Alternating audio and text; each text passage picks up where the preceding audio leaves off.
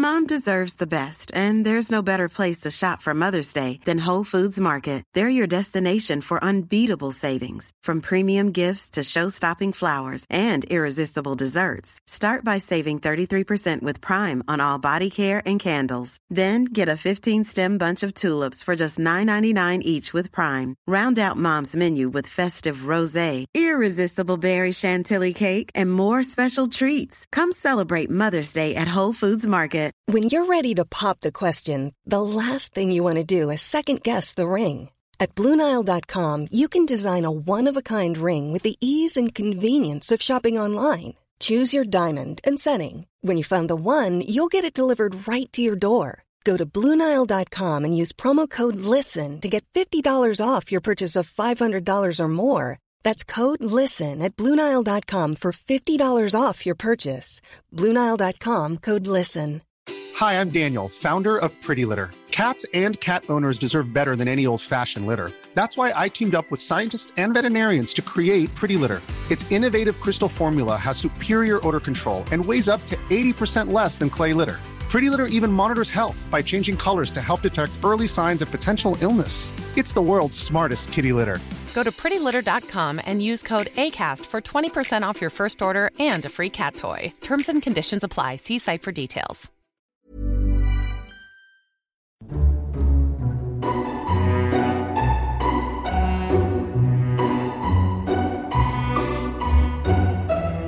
Hello and welcome to Lore Watch, a roundtable free-form discussion about lore in the games of Blizzard Entertainment. I'm Ann Stickney, one of two lore-focused writers for Blizzard Watch, and I've got both of my wonderful co-hosts with me today. First up, he's our shaman columnist, but he's also a lore aficionado, and I rarely introduce him first, so we're just going to do that today. It's Joe Perez. Hey, Joe. Well, hello, everybody. How you doing? I'm doing fantastic. I bought some very special bourbon this weekend, which was my gift to myself, and I received the 40th anniversary edition of the Hotel California album from the Eagles. So I'm really, really happy right now. That's pretty good. That's not bad at all. No, it is not. I can't believe it's like 40th anniversary of that album. Okay. Yeah, I guess that album was like or they played that song on the oldie station, like when I was in high school and stuff too, so okay. Yeah. All right, I get it. Anyway, music aside, we've also got our other wonderful co-host with us today. He's the other lore-focused writer over on Blizzard Watch, and that would be Matt Rossi. Hey, Rossi, how's it going? I got eye surgery this week for my holiday. They literally just told me that this, like today, that I have eye surgery this week. So, yeah. Okay. Well. Yeah. Yay! It's something. Merry Christmas, everybody. I'm surprised that they're doing that kind of thing like over the holiday. Well, I guess technically That's why the it's holiday week, isn't so until not. next Monday. Yeah. So they were like, we got to squeeze this in. You're coming in this week. You have a choice between 3 days, none of which are great for me. So I still have to work that out. But Well, okay, all right. Well, here's Can hoping it Can I have goes some well. of that bourbon, Joe? For you, I will share my very special bourbon, yes. I actually can't get, but I definitely have the emotional feeling of that. Let's talk about lore then. I was going to say, I'll write your name on a glass and have some later for you. How's There that? you go. Just have one for Rossi. All right, then. Let's just go ahead and move on here. So we're just going to go ahead and dive into emails today. For those of you that are listening via Patreon, you're getting this, the week before Christmas. But if you're listening on the website, hey, you got a new podcast on Christmas Day, because this won't release until December 25th. Go figure. It's a very special holiday episode of Lore Watch. Are we going to talk about the holidays? Not really, but we will answer your emails. Speaking of which, if you do have an email or a question for the show, you can submit that. Send that email to podcast@blizzardwatch.com and be sure to put Lore Watch in the subject line so that we know that it's intended for this show. You can also reach us via our Discord channel. There is a podcast question channel for patrons as another way for you to, drop in some questions directly. Regardless, let's go ahead and get to these because we've actually got quite the sizable list here.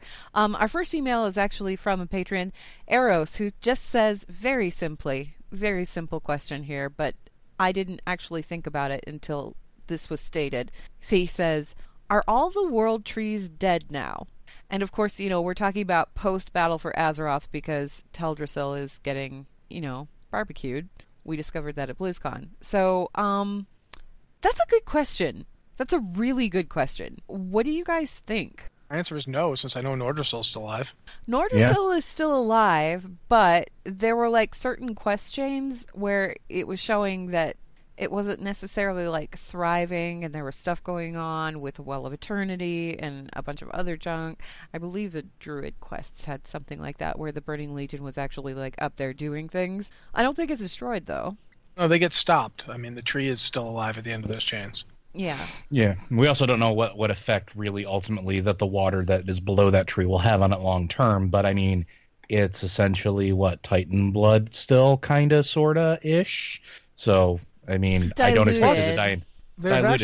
There's the other world tree that we see in Legion that is technically still alive. I can't remember its name. Shaldrasil is still alive.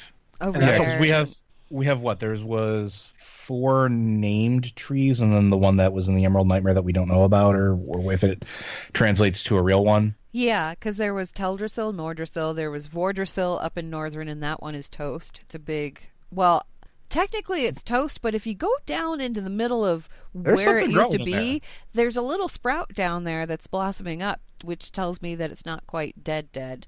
Yeah, I definitely want to say this much before we talk about other ones is that Vordrassil was originally called Andrassil. Yeah.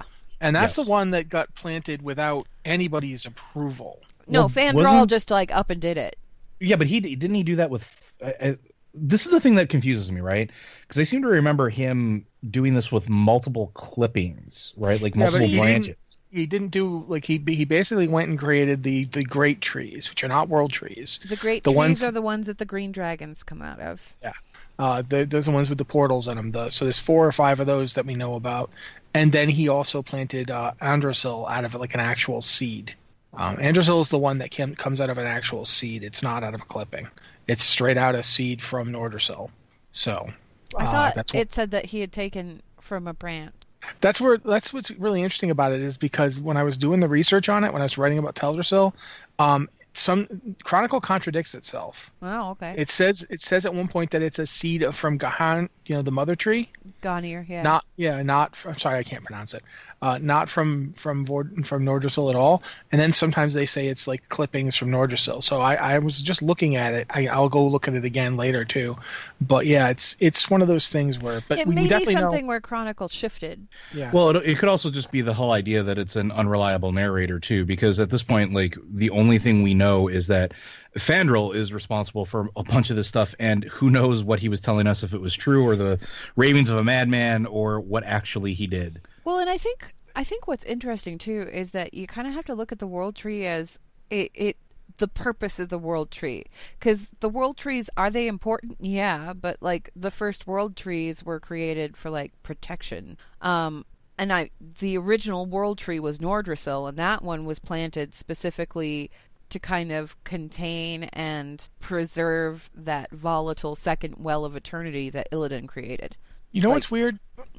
Oh, I'm sorry. We keep derailing. We should at least get them all listed before I bring this up, but I will bring it up after. I'm sorry. Well, here's the funny part, though. Like, Nordrassil was apparently the original world tree and all of that, but then there are also reports in Legion that say Shaladrassil, the one that's in... Yeah, that's the one I was Val'sharah. Yeah, they're saying that one was the first one, and I'm like, well, that's not the first one, because Nordrassil was the first one. Or was this the first one, and we just didn't know about it? Like, what's the difference here?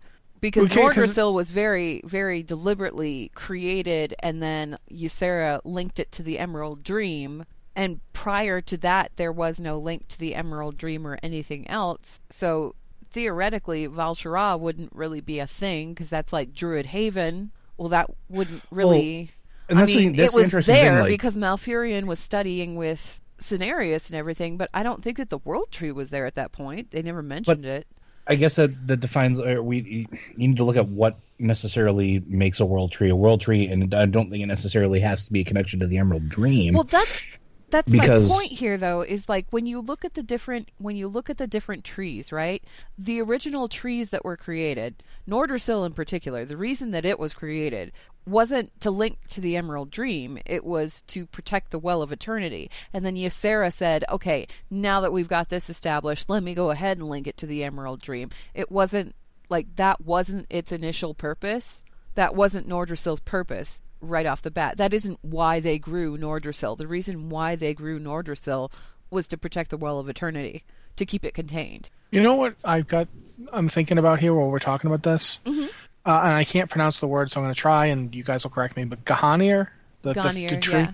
That tree existed before any of these. Because it was the big, great mother tree. But did it exist on Azeroth, or did it exist just in the Emerald Dream? Because we see here... No, we know... I think they already talked about that. It was created by Freya, wasn't it?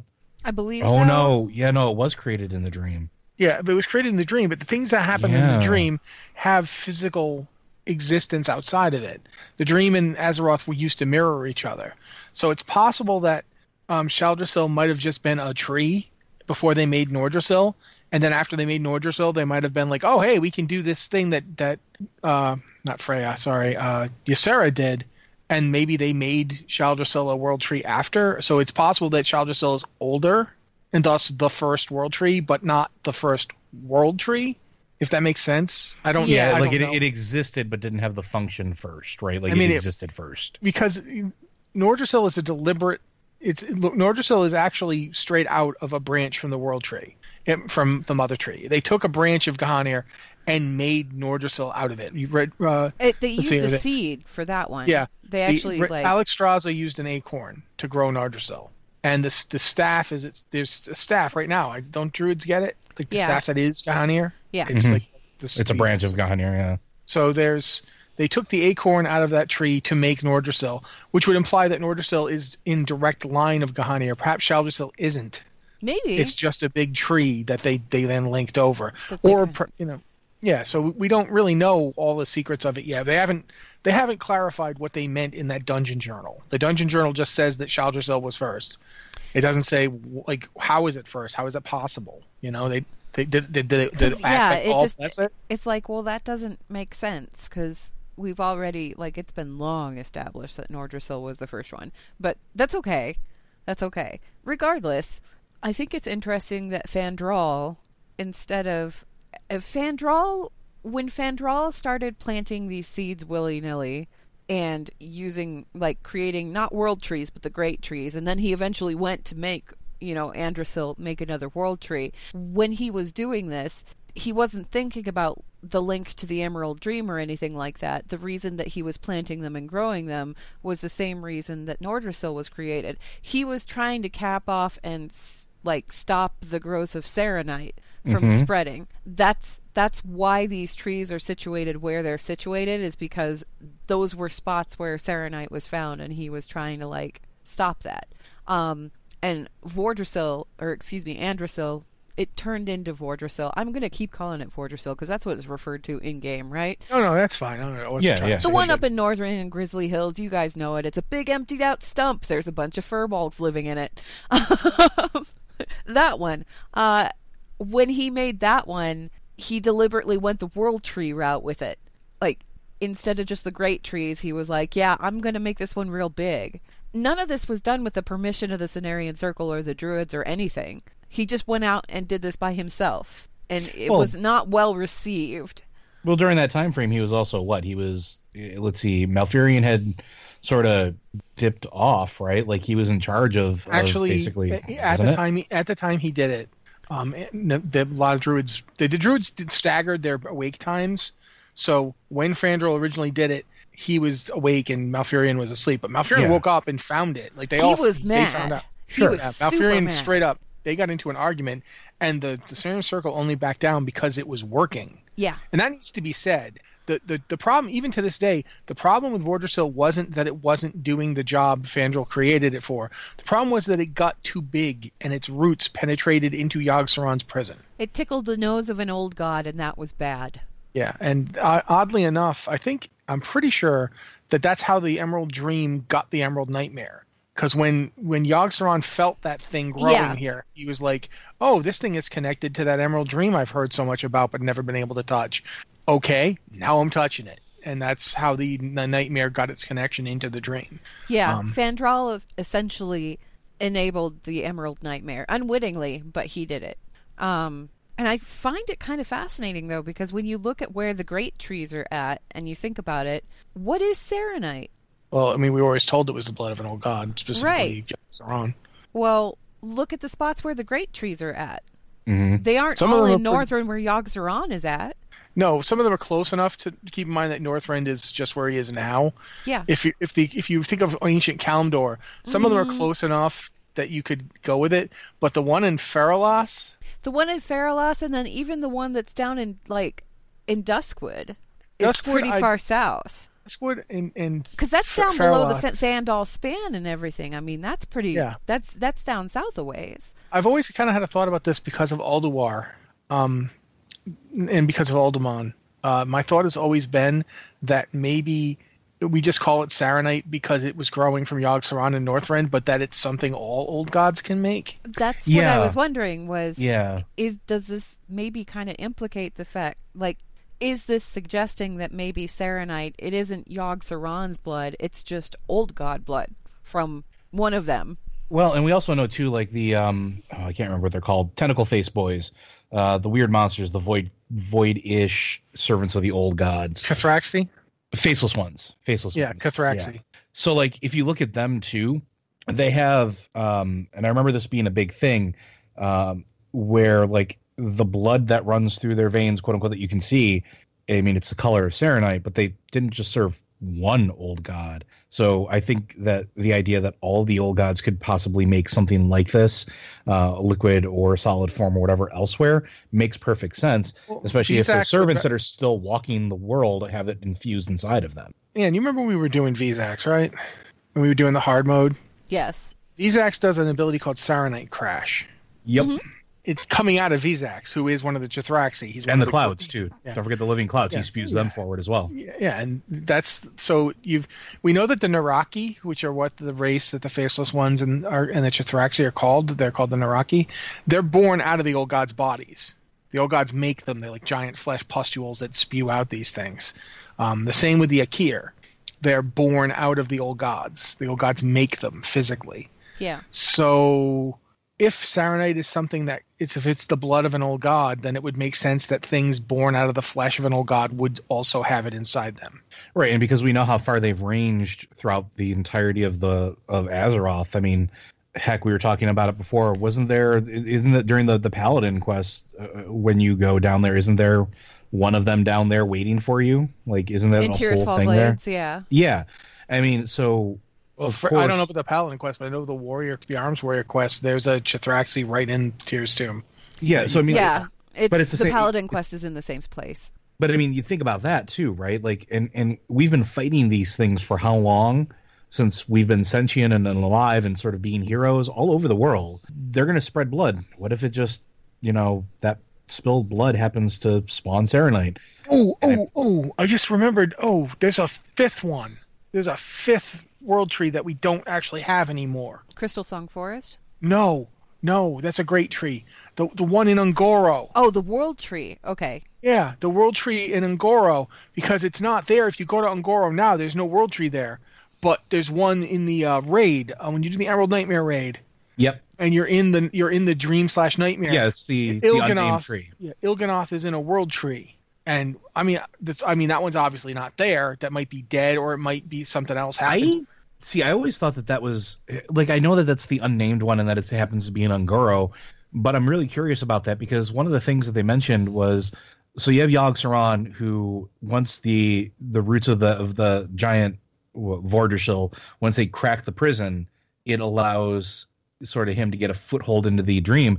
But then they also mentioned that gave a sort of an ethereal portal for all of the old gods to get into the dream and the night, and hence the nightmare. So I always wondered if that was just a representation of that corruption, that thing that was ripped open.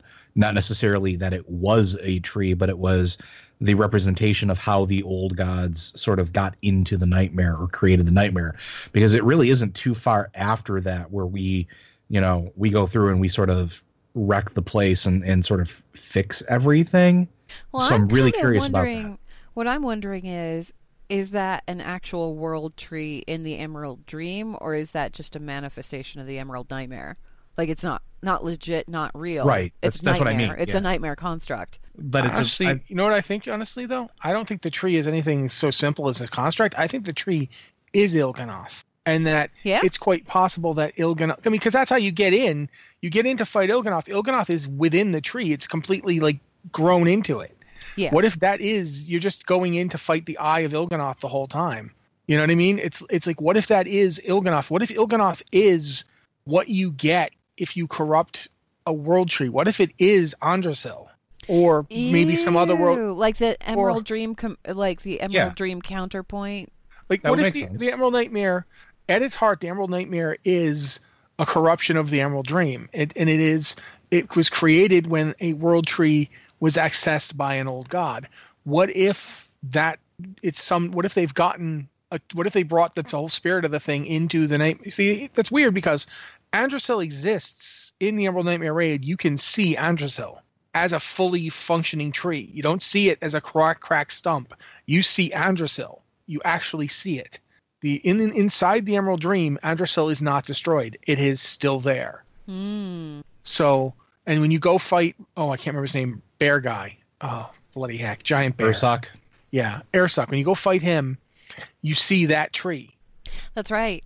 And so, what if there's two possibilities? One is that there is a fifth world tree that was destroyed at some point in the past, and we don't know anything about it. The other is that they've literally made an anti-world tree in the Emerald Nightmare, and Il'gynoth is it.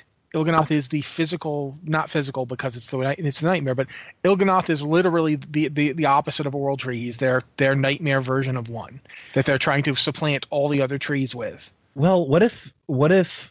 So this is interesting. Why were world trees created? Right, they were created to sort of be caps on things, right? To sort of had a very specific purpose. Nordrasil had a very specific purpose, and it was to kind of cap off the the second well of eternity, and keep it protected, keep it from attracting the Legion's attention second time over. The other world trees, the ones that Fandral created, the other world tree, and then the great trees that he created. Actually, I'm going to, real quick here, I'm just going to go back to the email because Speed Lancer had a question as well that kind of tied into this.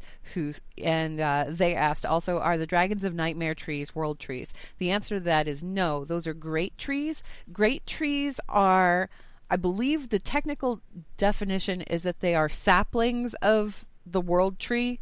Mm-hmm. They aren't, and they're portals to the Emerald Dream. They're portals to the Emerald Dream. They aren't full-fledged world trees or anything like that. But they are saplings from the world tree. So you could say that they're like a world tree once removed, if you want to call them that. But Fandral, when Fandral planted all of those, his purpose was kind of an echo of the same purpose of Nordrasil once upon a time. He wanted to cap off the spread of Serenite. That's all he wanted to do. And he was successful at that. The reason I bring that up, or the reason I wanted to talk about that, is what if, and because we know that Fandral eventually became corrupted and all that stuff happened.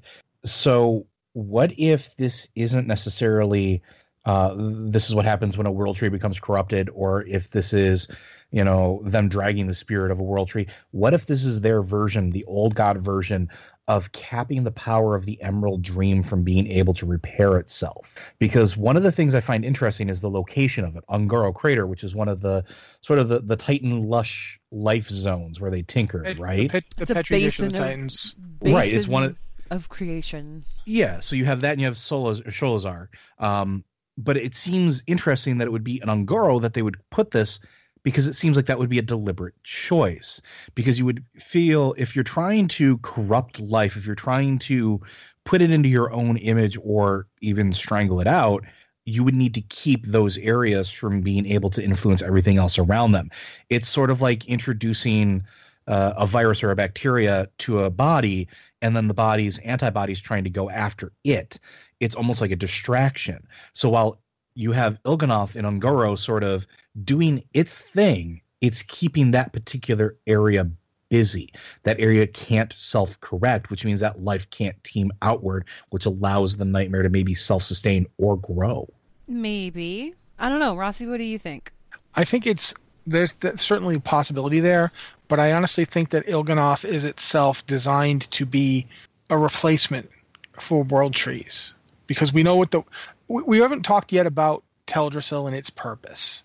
Because when Fandral is one of those guys who straight up, when he has a problem, his first idea is, let's put a tree on it. Let's Like, fix it that way. And I was going to get to that actually, because the world tree that burns in Battle for Azeroth is a world tree that should never have been, realistically.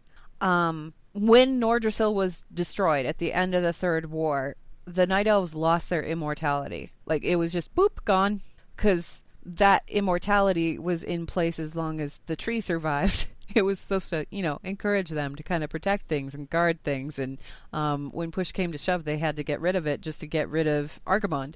Fandral wanted to plant a new world tree, not because he was trying to protect anything, not because he was trying to cap anything off, but because he was trying to get that immortality back and make a new home for the Night Elves. It was purely selfish reasons, really.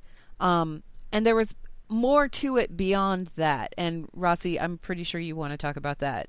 Well, yeah, one of the things that we already know that Fandral, basically, in addition to planting trees, he was the guy who fought Cthulhu during the War of the Shifting Sands. And he did a decent job, but he got pushed back all the way from, through Ungoro. He went, they were fighting originally in Silithus. His son was killed. He sort of snapped and lost it. They got pushed all the way back into Daenerys. Well, they got pushed all the way back right up to the door of the Caverns of Time. And only when the Bronze Dragons came out and started fighting did they start to push back. But when all that happened, Fandral wasn't ever the same after that. When his son died, he didn't take it very well. And for a Night Elf, the Night Elves thought of him kind of as a pitiable figure for 1,000 years. After the War of the Shifting Sands, right up until the Third War, Fandral was essentially in semi-retirement. He didn't want to come out anymore. He didn't want to be in charge. He didn't want to deal with anything. And keep in mind, for all him is in Malfurion's arguments and rivalries and fights about what to do, Fandral was second only to Malfurion.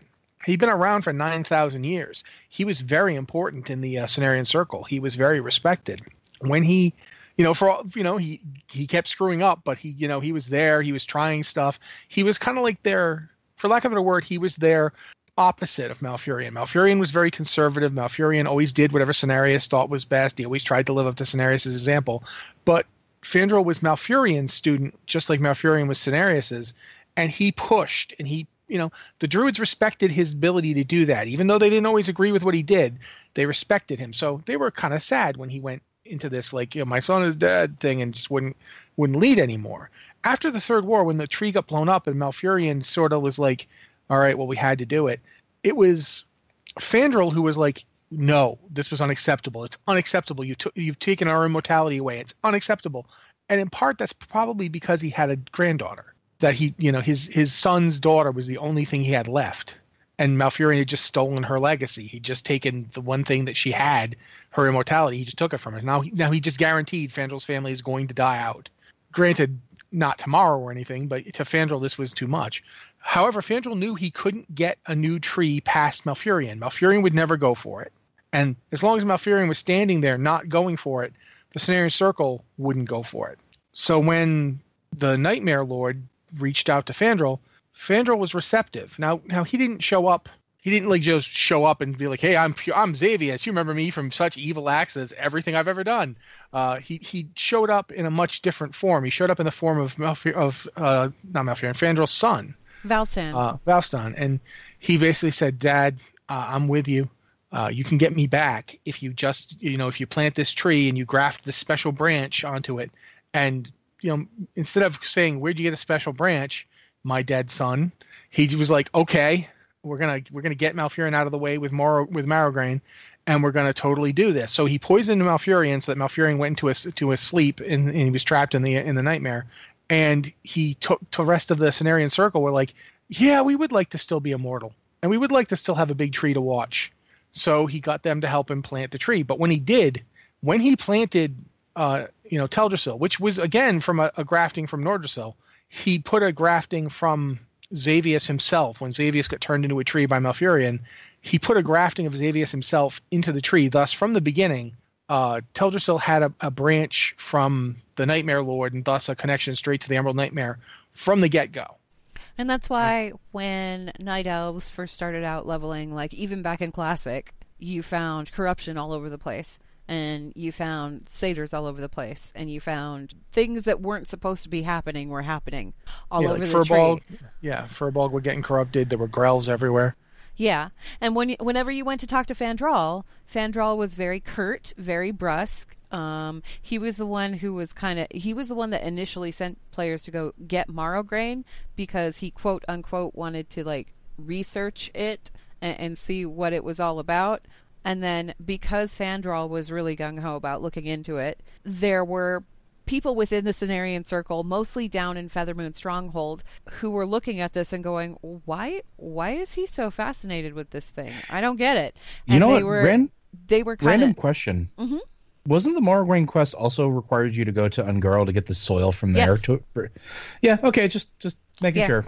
Yeah, I'm going somewhere with that, yeah. Yeah, you had to go down to Ungoro to get it. But as far as Fandral and his motivations go, Fandral was asking players to go get Morrowgrain, and then you had, Jonesspire down in Feathermoon Stronghold, who was Quintus Jonesspire. He was sending players to do essentially the same thing, but it was mostly because he couldn't figure out what Fandral was doing. Like, nobody knew exactly what Fandral was doing, and that was a little weird to certain members of the Cenarian Circle, so they were kind of investigating that. And then on top of that, on the Horde side, the Tauren were looking into it, because the Tauren were like, why are the Night Elf Druids stockpiling this stuff? That's real weird. Is there something special about it? They won't talk to us. We should probably look into it. So they're grabbing it too. Like, everybody is harvesting this stuff.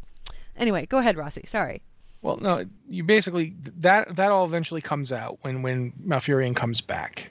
There's the whole Stormrage novel, which deals with Fandral was like out of his mind. He'd like lost it. He was listening to Xavius in the form of his son. He was poisoning his former teacher. He was plotting against Tyrande, and he created the World Tree, Teldrassil the World Tree, basically with absolutely no one's blessing. Like none of the dragon aspects were any way, shape, or form going to bless this thing.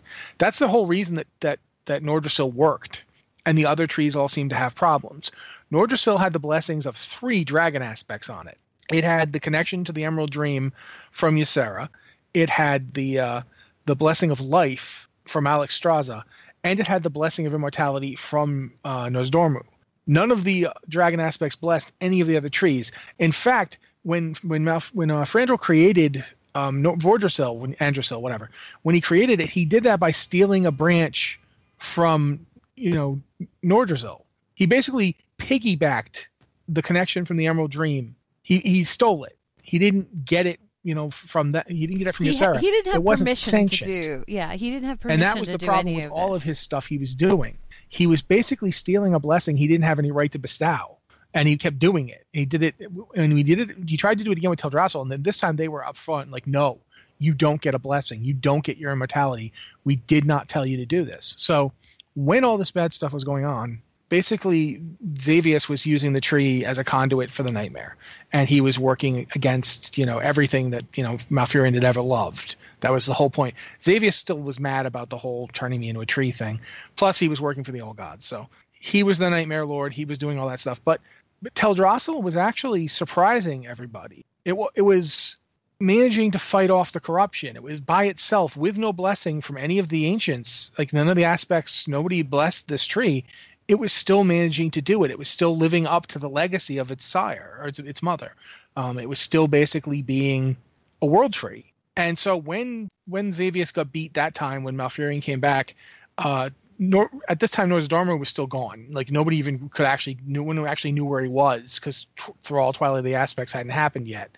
But Alexstrasza and Ysera were like, you know what? We didn't bless you, and we were still kind of mad that Fandral just decided he can do this whenever he wants to. But the tree itself, it's impressed us. It's not a bad tree. Yeah, it's done its bit. It's fought the corruption.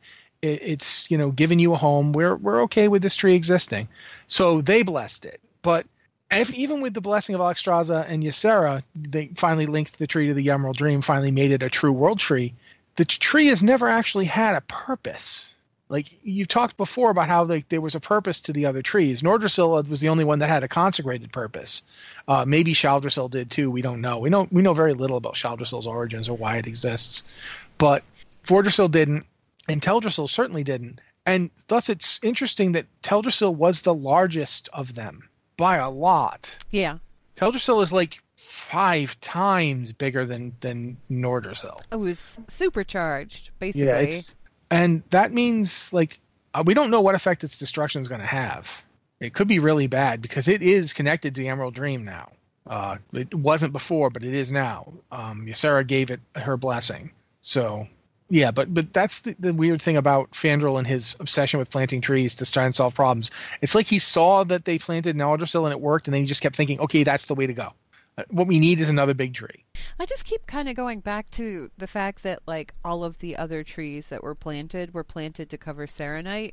So it was like, this is where Old God Blood was, and we put a portal connection to the Emerald Dream smack on top of it. Not the world's best idea. So to go back to the initial question from Eros about all the world trees being dead. No, they aren't dead. They're still alive. Teldrassil just happened to be a very specific one, but Nordrassil is making a recovery. And weirdly, like I said, if you go into Vordrassil, if you go into that big stump, there is a sapling down there, and I find that a little bit disturbing that there's a sapling down there. It's like, well, is this a good thing? I mean, you'd think, oh, look, it's another little baby tree. You'd think that's a good thing, but if it starts growing roots down into Yogg-Saron's prison again, that's less good. Given what happened with Vordrassil to begin with, it's like, is that really a good thing, though? Like, is that really a good thing? We don't know. You know what's interesting? You just pointed out something to me, though. What if Teldrassil survives this? I don't know. Because it could. I mean, we blew up Nordrassil and it grew back. I know. You'd think, in theory, that these trees are hardy enough that they could be reborn or whatever. That might be a possibility, but how long did it take Nordrassil? Like 10 years? Yeah, I mean, in the grand scheme of things, 10 years is like nothing compared to like what usually the length of time is for these things.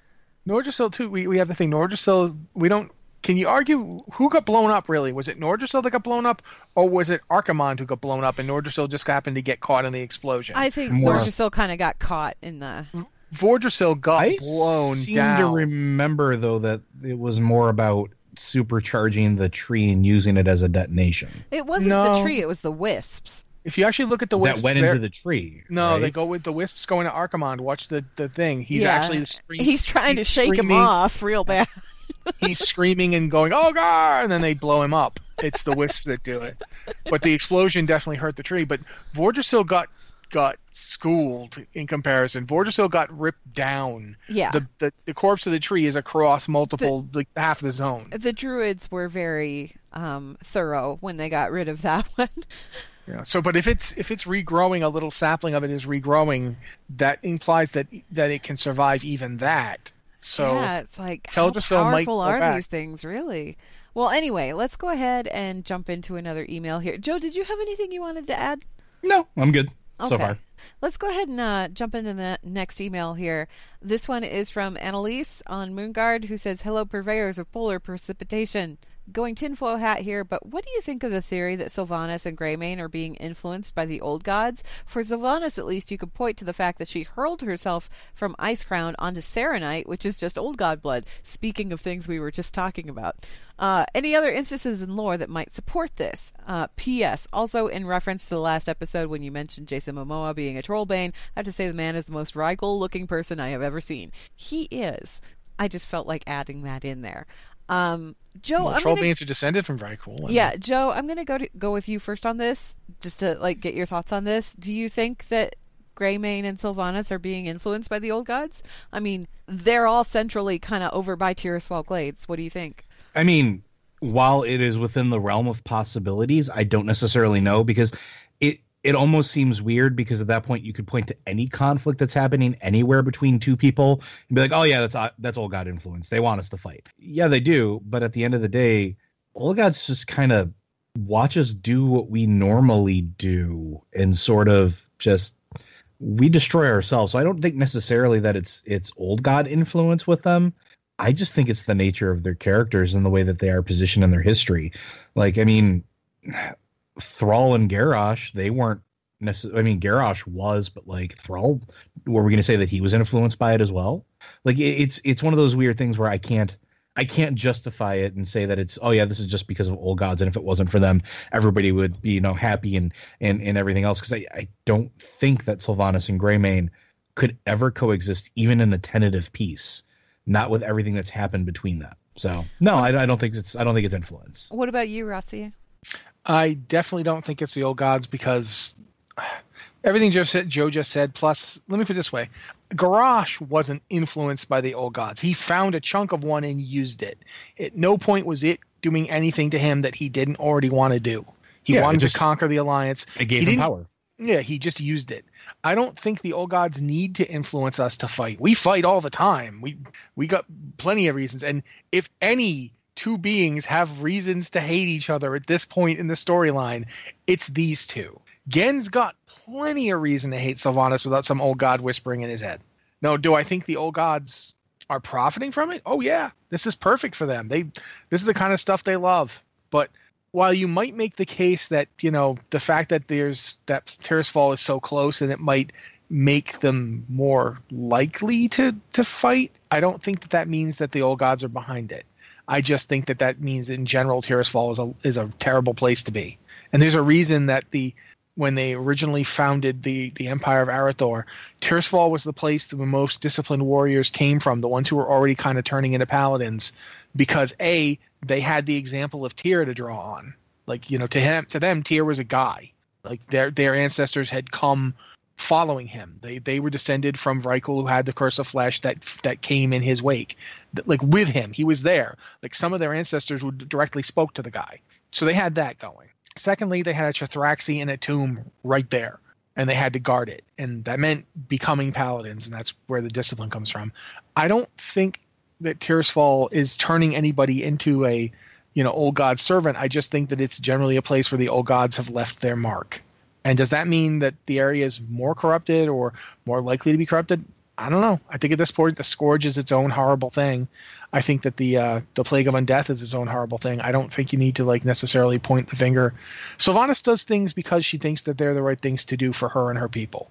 And a lot of her decisions also call back to her time as a living general too. Like if you look at it, yeah, her motivation, her ultimate goal may be a little bit different, but the decision-making process is still very her, right? I'd argue it's a lot different. I wouldn't go with a little bit different. I'd go with extremely different. One of the things I loved about War Crimes is it showed that Sylvanas is a thinking being who makes these horrible, evil decisions through a thought process that can be apprehended. Yeah. And it doesn't require anything like, the whispers of an old god driving her mad. It's just she looks at her sister and says, it would be better for us if you were dead like me, and then we would be together. And that's, it's not, you can look at it and understand it. It's not alien. I can't make myself alive again, but I can make you dead. And then you'll be like me and we'll be together and it'll be just like it was. Yeah. But better, because anyone who stands against us will destroy. Who could possibly fight us both? It's all logically, it makes perfect sense. Yeah. It's creepy and evil, but at the same time, it isn't out of, she's not doing it out of, mustache twirling evil. She's doing it out of loneliness and, she hates her condition but she wants to have people. There wasn't really any malevolence behind it. There wasn't any malevolence behind it or hatred behind it. She didn't want her sister to die because, oh no, I hate you, you need to die or whatever. It was just, I'd like you to join me permanently. Yeah, and for that matter, would be nice. She didn't invade Gilneas because she hated the Gilneans. She invaded Gilneas because she had a frothing maniac on her heels and had to placate him. She had to prove herself to Garrosh. Now, she did it in the way that she did it because she is evil. You're using the plague against people as evil, but it's evil that's been imposed on her in the first place. Her entire state of existence, that's all you need to justify anything Sylvanas ever does. You don't need old god influence. She isn't doing these things because she's, cackling. She's doing them because to her it's survival. She, her and her people. And it's a really in order to survive. horrible kind of survival, but it's not. So yeah, my argument is that Gen and Sylvanas fight because Gen hates Sylvanas with everything in his wolfy heart, and before she didn't care about him at all. Before Legion, Sylvanas' thoughts on Sylvanas Sylvanas' thoughts on Gen were, he was in the way. But now, after he hurt her, after he smashed that lantern in front of her, stole her hopes, now it's personal. And the thing is Gen wasn't even a thought in her mind until Cataclysm. Yeah, When she wasn't I even think thinking about Gilneas. Gilneas was behind a wall. It didn't matter. There was no logical reason why she should even think about it or go down there or anything. The whole reason that she went down there to begin with is because it was on Garrosh's orders, and he said, we need that port for the Horde, and she said, okay. Yeah, this as is it all was, perfectly traceable. Yeah. Well, This is all yeah, and perfectly as it was, that decision had come off the back of the fact that she had just narrowly escaped a coup of her own city from some people who were working against her, quote unquote. We still don't know exactly how anti whatever was going on in the Undercity Sylvanas was actually. You know what I mean? Yeah, I'm positive that plague originally existed because she ordered it to be created. She ordered it to be created, and I still have like this little headcanon floating around in the back of my head, completely unproven. It's just there in the back of my head that the whole reason that this whole coup, was something that Sylvanas kind of quietly engineered because she needed to get rid of Varimathras. Certainly within the realm of possibility for her. Yeah. But again, Gen wasn't really a consideration to her, or even like a thought, or it was nothing she'd ever paid attention to until Cataclysm and that whole unfortunate thing that went on. And her reasoning was, okay, well, you're holding this land, I need this land, so you need to die. And unfortunately, Liam jumped in front of the blow that was intended for Gen, and Liam died right in front of his dad. And that got Gen's attention, and that's when Gen went immediate, like, I hate you, and I'm going to do everything in my power to make sure that you pay for what you just did. Because again, Gen was behind a wall. He wasn't even paying attention to this whole plague thing that was going on. No, they were just trying to survive in Gilneas.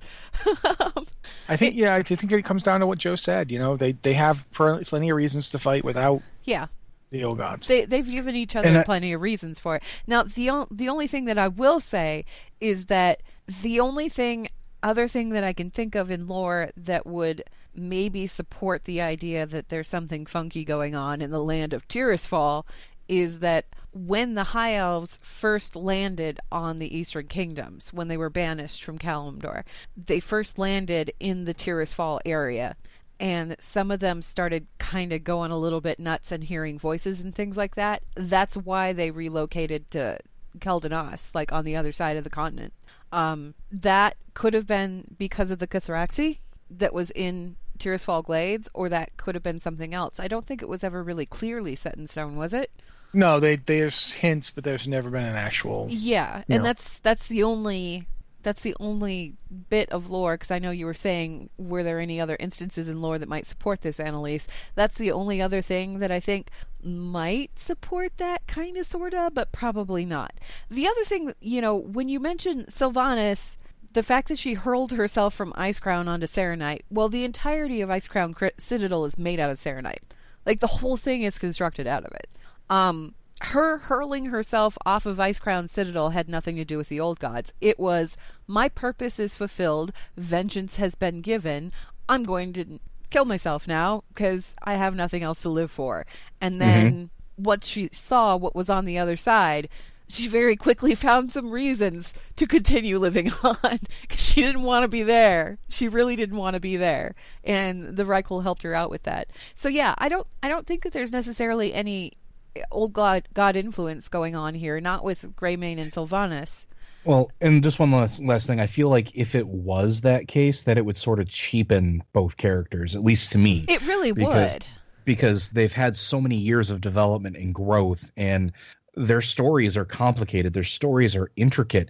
And if all of that boils down to an old god saying, yo, what's up, then I have a problem, because it almost ruins those characters.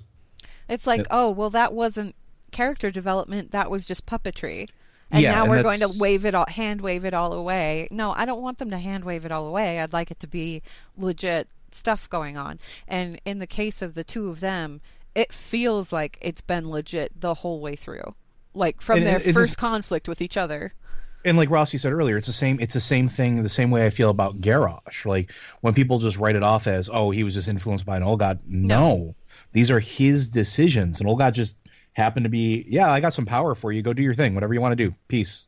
Like, it would be no different. It would be no different if he had like actually just made 100 mana bombs and dropped those on people. Exactly. If he had had the ability and the access to do that, he absolutely would have. But what he had at his disposal was an old god thing. And he said, okay, cool, I can use that to make my dude strong. I'm going to use that. It wasn't the thing using him. It was him going, yeah, okay, I'll give you what you make my warriors more powerful. Cool. We have something going on here. This is good. And I much infinitely prefer the idea of the old gods being sort of more opportunist and not necessarily these all powerful creatures, because while they are super powerful, they're not all powerful. Otherwise, we'd all be doomed already. They need a way in. Exactly, like with the Emerald Dream, like we just talked about earlier, they had to have a way in. Fandral had to give them a way in. Yes, they couldn't just do it themselves. Right, they're not omnipotent. They're not all powerful. That's one of the things that I think I like them, especially as villains in that capacity, because they look for opportunities. They're more smart about how they get in, and they don't necessarily have the power to just exert puppet control over everything, which makes them better, in my opinion, as an entity, as a thing in general.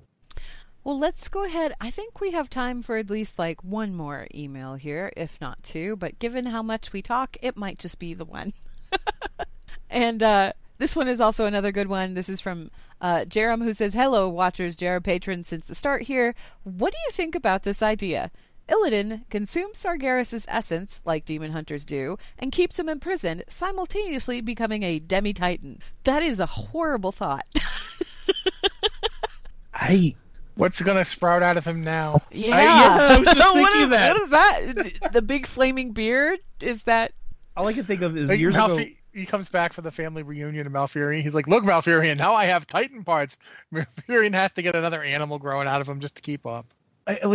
Years ago we played this game. This is relevant. I swear. We played this game called Tales of the Floating Vagabond, where anything could happen, literally anything. It was just a free form game, and all I could think of is Illidan trying to consume Sargeras and having two little tiny like Titan T-Rex arms popping out of his chest in addition to his other ones, just kind of like holding things in front of him, like, oh yeah, hi, I have these now. Oh yeah, I can wave at you twice as hard. Yeah, let's look. I can clap with four hands. It's great, isn't it? Oh. Four sets of fingers for spellcasting. Exactly. I have become more powerful. Look at my tiny arms casting spells. Like, that's all I can see. I don't know, man. The video at the end of the raid makes it fairly clear that Sargeras is not even remotely getting consumed or anything like that. He's in fact full power. He's just trapped inside the Pantheon home base there, the seat of the Pantheon. And the reason he's trapped is because the Pantheon are using all their power to hold him there, which Illidan's role in this is basically to serve as his jailer while the Titans are the jail. He has become the Maiev in this situation. Yeah. So I don't think he's doing any consumption because I don't know. It's like, is his goal's complete? Is there a separation between Sargeras' Titanness and the Fel energy that he's consumed over the years? Because remember, like the whole volcanoes coming out of his skin, he was pockmarked with Fel violence, but that doesn't change the Titanness. The Fel is just extremely corruptive. Does he still have that? Like, I don't know. Can you consume the Fel demonic essence and leave Sargeras purged? Would Illidan just get super felled out and then Sargeras would be like, you guys are right, I was nuts. Here's my question, sorry. Right? And then Illidan becomes the next bad again. No, no. If you go back to the Illidan Stormrage novel, we discover that demon hunters, in the process of becoming demon hunters, they have to like go into some sort of spiritual trance thing, slay the demon that brought on their thirst for vengeance to begin with, and then eat its heart. Well, they don't necessarily slay it; they consume it and make it part of them, right? Yeah, but there was this whole scene where they ate his heart. It was like, yeah. It was full. They went full on Daenerys with the thing, right? Just like ate the thing. And once it was inside of them, the demon's essence was inside of them, and it was contained there forever. So, do Titans have hearts, and how big would they be? How would Illidan go about doing this consumption thing? Like, he would have to kill Sargeras first. I mean, clearly with some fava beans and a nice Chianti. No, guys. The whole thing about Battle for Azeroth is we're going to be wearing Azeroth's heart as bling. So clearly, Titans do have hearts, and they're enormous, tacky disco medallions. So I'm okay with that. Illidan will just have a mirror ball chest piece that he'll be wearing, nice neck gold chains thing, and it'll be playing Disco Inferno as he comes out. I was going to say, so what you're saying is that the score for all of Battle for Azeroth is going to be the Bee Gees. Okay, I got this. I'm just imagining Illidan's return as one very lengthy One Night in Karazhan-esque trailer. Oh, only you know it's what? like Better. the sequel. The best part's going to be when Illidan comes back with a giant fro. Okay, so no, I got this. Listeners, now while I normally do the photoshopping of the weird things like Metzin's head inside of a cosmic egg, I'm going to put something out there for you guys. I want you to make me something that is basically a cross between Illidan Stormrage and Saturday Night Fever. Go. There we go. It's probably out there already on the internet. The internet is a wild and woolly place. To try and be serious about this for a second, I think if he consumed the Fel out of Sargeras, he'd still have the Titan in Sargeras that he couldn't consume. Yeah. It doesn't seem like the kind of thing that demon hunters could eat. I don't know what that means because there's a lot of Fel in Sargeras. The dude cracked open Mardoom, and basically when he did, he got like Fel blasted. He's not himself. He's just kind of radiating it. So what happens if you even manage to consume all the Fel out of Sargeras? I think the first thing that happens is Illidan turns into like, do you remember in the last in Warlords you had Gorfiend turned into a giant like stomach with teeth? Yes. You'd have something like that with all that Fel first up. So Illidan would really have let himself go. But would Sargeras wake up like a dude like this isn't the Titans imprisoning him at all. This is essentially a Titanic version of an intervention. Like, dude, we're worried about you. You're really this Fel stuff. If Illidan hoovered all the Fel from Sargeras like demon hunters do, right? Would that leave Sargeras the Titan whole and complete? Well, that's the thing. Like, I don't necessarily, in all seriousness, I don't think that it would be possible just because of the nature of what demon hunters do. And we just talked about this. They don't necessarily just consume the Fel. While Illidan can control the Fel, he's not necessarily just infused with it. He is infused with the essence of a demon, which demons, while linked to that, their essence, their personality is still present there. And we saw this, like you said, in the Illidan Stormrage novel, where we're talking about these characters that are constantly in struggle with this demon inside of them. It's constantly talking to them. It's not dead. It's not gone. It's still there. I don't think you can consume Sargeras in that same manner. I don't think a demon hunter could, in theory, actually do this because I don't think they can consume a Titan. I don't think that is entirely possible. And I think that would be too much. And even if he could, I think he would explode. I think that it would just be shattering of Illidan at that point. It'd be a little weird, too, because when you think about it, Sargeras is the one who made Illidan what he is, and then Illidan would turn around and, repay that to Sargeras. That's just a nice little dovetail to Illidan's story. I do like that at the end of it. Yeah, we are forgetting that, of course, that Illidan is not like his demon hunters and that he didn't actually eat the heart of a demon. No, he did not. He consumed the skull of Gul'dan, which we still don't actually know what happened to the skull of Gul'dan that turned it into like a 12-foot tall, tchotchke. Previously it was just a skull. Then it's Gul'dan. He can do whatever the heck he wants, even after he's dead twice. Yeah. I don't, so who knows? Maybe there's maybe it turned out that the demon inside Illidan is Gul'dan. I don't know. Maybe that's why he killed the other Gul'dan, because he was mad he was getting ripped off. The demon was here, inside, all along. And all of the friends we made along the way. Okay. Yes. I got time for one more email. Let's do one more here. I'm going to skip down to the last one here, just because it's kind of a short one. This one says, "Hello, Watchers. On the Whispers of a Frightened World scenario, Magni channels Azeroth's thoughts and says, 'Skies aflame, a sword in the darkness, the wound burning.' She predicted the future, right? Thoughts?" Either that or, Sargeras sent a letter to her going, "Hey, do you like me? Cross this off. If you don't, I'm going to stab you." Please check yes or no. Please check yes or sword. Or sword. I mean, it's also theoretically possible. I mean, Titans, we don't know exactly how they view the universe, or time for that matter. They can grant the power for other people to see the future pretty easily. Yeah, so one would assume that they would theoretically have that ability, at least in some capacity. I personally believe they do, but they just are entirely too focused on one thing at a time and tend to ignore it at long swaths of time. But maybe she did see it. Maybe she did see what was happening, and we are Azeroth's children, so to speak. So in theory, she is in tune with us at some level. So she kind of knows what decisions we're probably going to make, for good or for bad, and probably is able to read the currents of how that's going to play out. So probably. I have a fun thing to point out. Let's just see where this goes, right? Okay. So Azeroth, when Magni sends us there, Magni's like, she's having bad dreams, nightmares, whatever have you, right? And you go in there and you look around, and it turns out that there's like all kinds of, what's in there? It's not demons that are in there. There are no demons in that facility. What's in that facility are like visions of old god things. And old god things kind of running amok all over the place. And her own nightmare. Yeah. And flashing, visions of previous bosses that we've beaten, like that last encounter before you actually start listening to the whispers or whatever.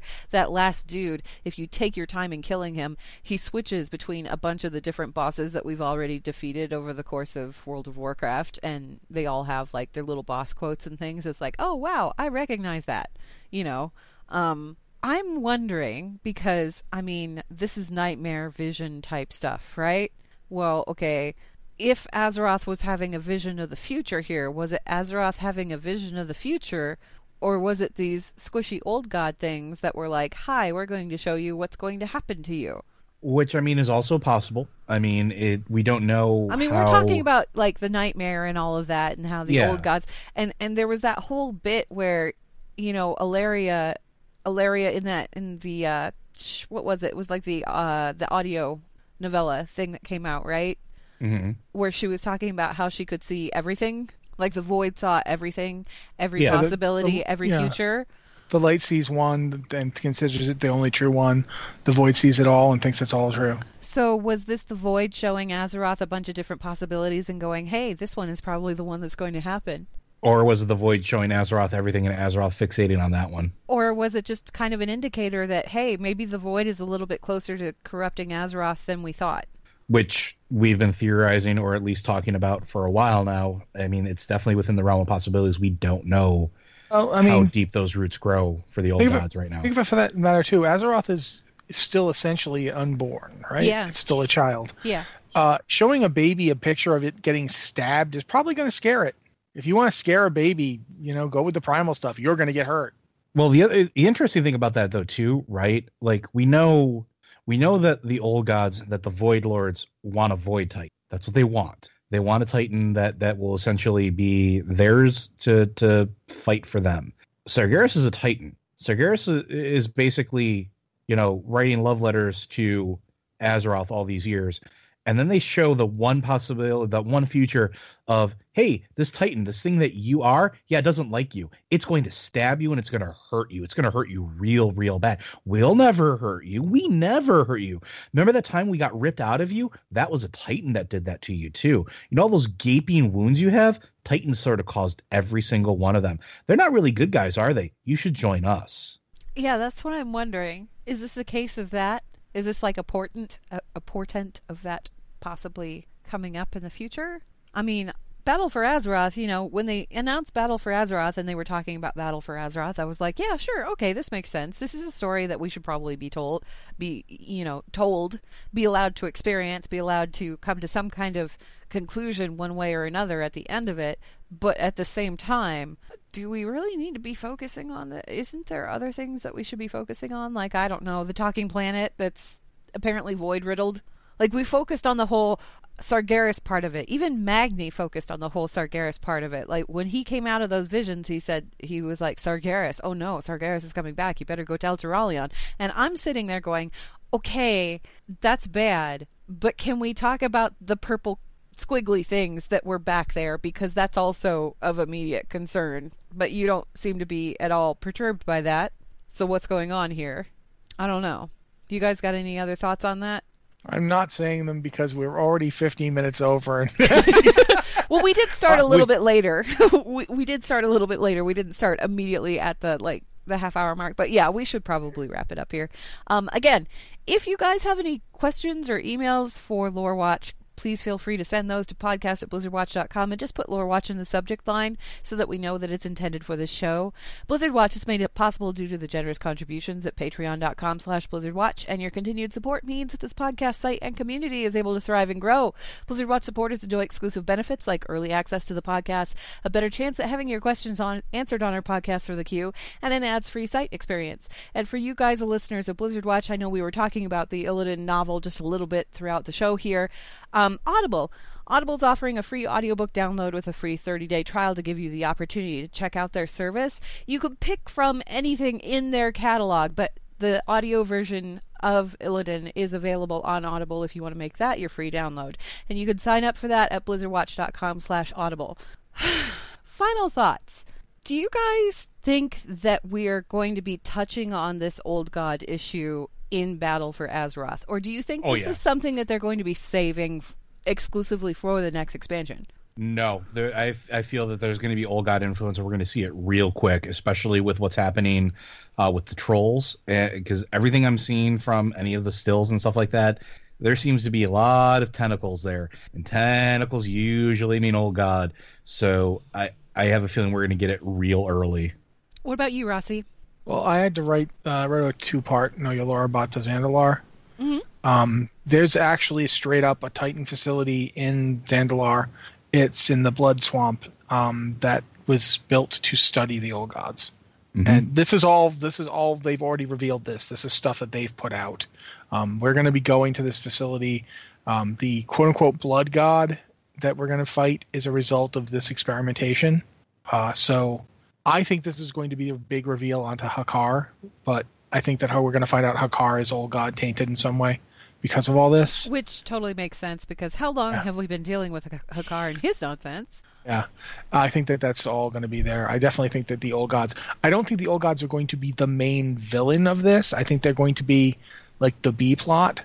But I guess that's what I'm asking is, do you think this is something that's going to be addressed and resolved in Battle for Azeroth? Resolved? No, I do not think it will be resolved. I think it will be the B plot. But we'll see it addressed more, you think? I think that basically they're setting up Battle for Azeroth where you have the A plot of the worldwide conflict between the Alliance and the Horde, and the B plot of the Old Gods doing evil things because of the Old Gods. And the A plot will probably find some form of resolution, even if it's just status quo at the end. There'll be something that's like, this is why we don't fight anymore. Or at least this is why worldwide fighting between the Horde and Alliance is going to die down for a while. And I think the B plot will be the reason that the A plot resolves. Okay. Like we'll be like, oh yeah, we kind of have to deal with Tentacle Land over there, don't we? But I think we're going to see more Old God stuff in Battle for Azeroth. I don't think it will be the main plot. I definitely don't think it will resolve, but I definitely think we'll see more of it. Okay. Well, thank you guys very much for listening, and we will see you again in 2 weeks.